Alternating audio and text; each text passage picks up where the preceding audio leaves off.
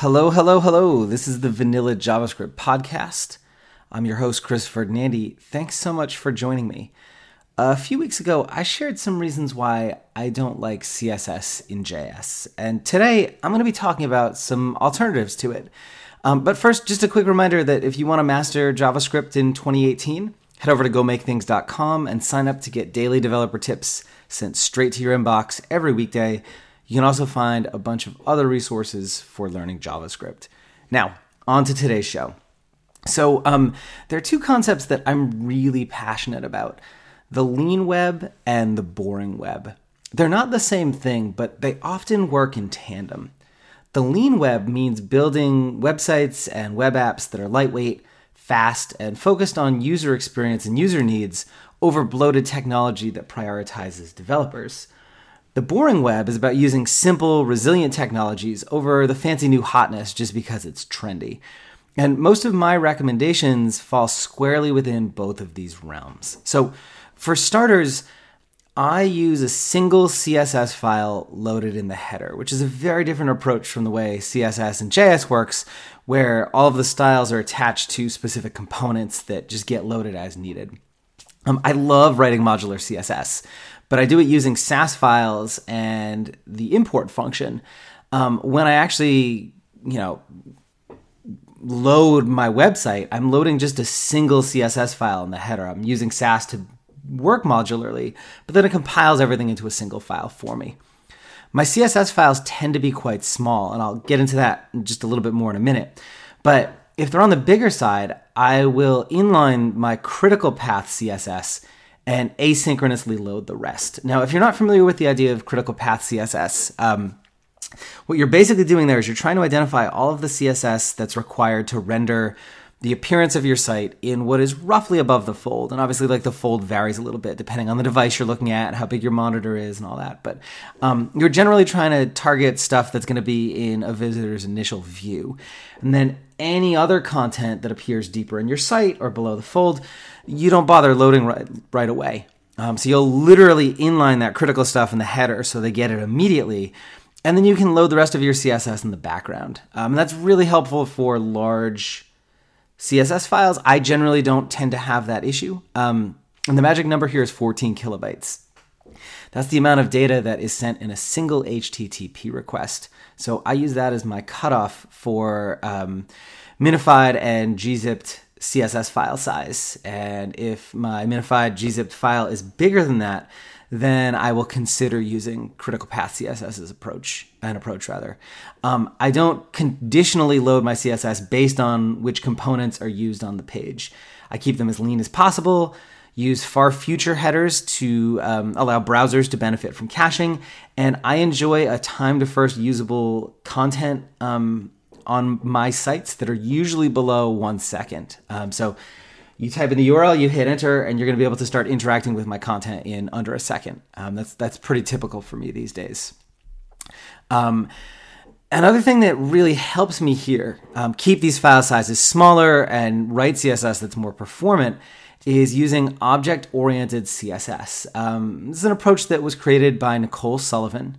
And when I first heard it, it was just like an epiphany for me, this moment of awakening as a developer.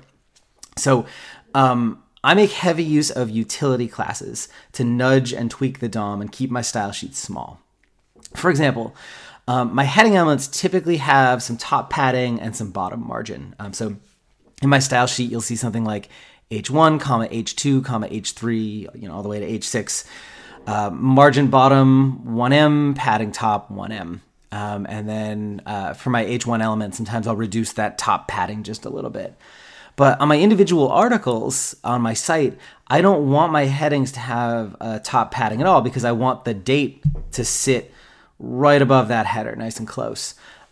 So I could write a component for that. For example, scoping H1 elements that appear within the articles class to have no top padding. But there's a good chance other areas on my site I'm going to want to remove the top padding from those as well.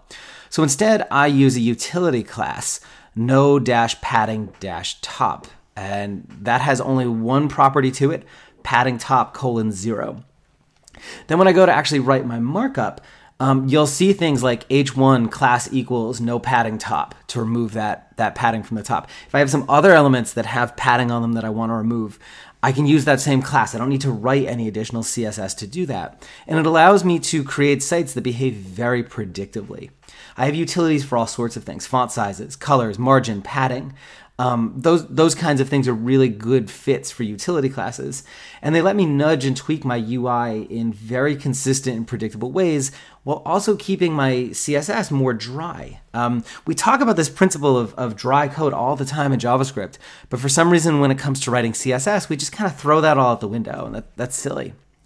I also use kind of a lightweight version of BEM-ish, if you're familiar with that. And BEM is an approach to writing CSS called, or it's an acronym for Block Element Modifier, where you kind of structure your CSS in these nested hierarchical approaches. So, for example, you'll sometimes see me with things like I'll have a style for button styling, so .btn, that I can apply to both actual button elements or input type equals submit, or a link that I want to make look like a button aesthetically. But then sometimes I want to do things like adjust the size or adjust the color. So you'll see other classes like .btn-secondary to change up the color a little bit, or the appearance of my buttons. It builds on top of that .btn or .button class. So that's the base styles, and then button secondary is just a little bit of a modifier. I also have .btn-large that will increase the size of the button a little bit, the font size and the padding and things like that. So in my HTML, you'll see things like class equals btn, or class equals btn space btn-secondary, where I'm kind of just applying these classes to finesse the user interface. So that's worked really, really well for me. It's allowed me to write style sheets that are much, much smaller, and makes it super easy to throw together designs that behave consistently, because I'm not constantly rewriting the same code over and over again to get consistent looks across different areas of my apps or my websites. Just some utility classes that control most of what I do on my site. So let's talk a little bit about handling JavaScript components, because I know this is kind of another big piece of this here.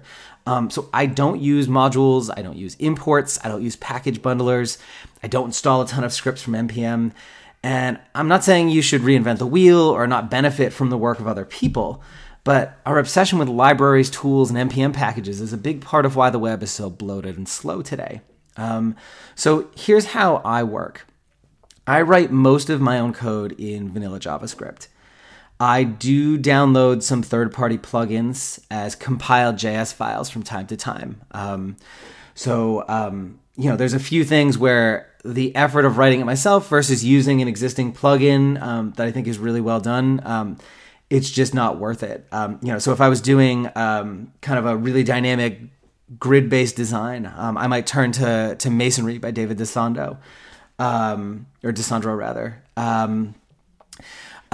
Photo Swipe is a really nice photo layout and window box plugin that I don't think I could live without on sites that are photo intense. I take all these files, both my own code and some of these third-party plugins, I put them all in a directory, and I use Gulp to combine them all into a single file and minify them. Now, Gulp is a command line tool. In years past, I've used things like CodeKit. If you're on Windows, Prepost works too. Both of those are great. I would never tell you to steer away from them. Whatever helps you work in a quick and simple fashion is awesome. And then I load that one JavaScript file in my site or my web app. Nothing fancy, just a JavaScript file. So the question I often kind of get asked when I talk about this approach is, what happens with dependency management? Like, how does that work? And in my case, I'm working pretty much exclusively with vanilla JavaScript. I'm not using frameworks. I'm generally not using large libraries that other things are dependent on. They're usually pretty self-contained. And I choose plugins and helper functions that don't depend on other libraries or frameworks too. So I've never had to install something like jQuery or Lodash for my code to work. Generally, the only dependency that I have is browser support for some native JavaScript method or browser APIs. And how I handle those really depends on the site or app and the role JavaScript is going to play and how it works. So if JavaScript is enhancing server-side rendered HTML, which is the case for most of my sites, they work without JavaScript. JavaScript is just kind of some interactive frosting on top.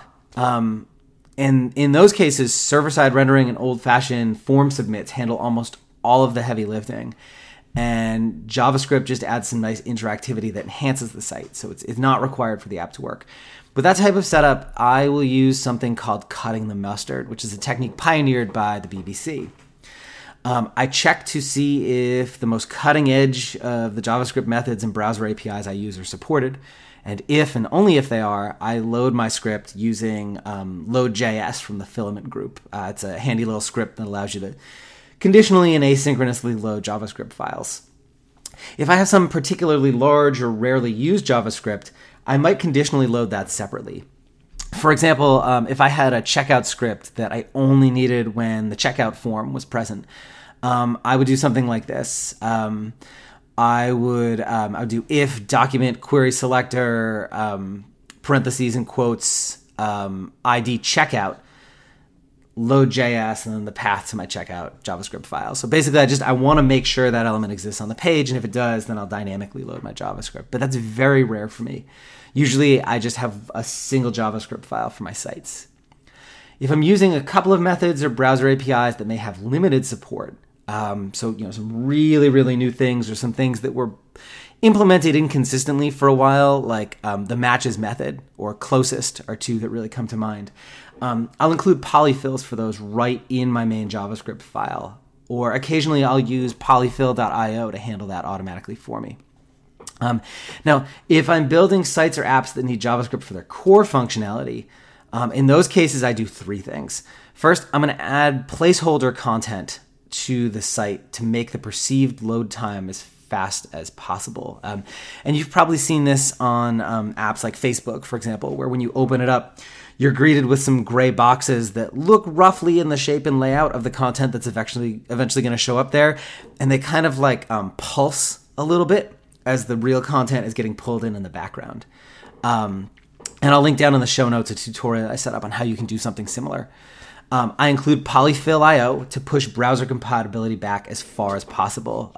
Polyfill.io is an amazing automatic polyfilling service that adds polyfills for some methods as far back as IE7, which is amazing. And then I load my JavaScript in an old-fashioned script element. So there's no conditional loading with load.js or anything in those cases. I'm literally just, script source equals and then the path to my JavaScript file.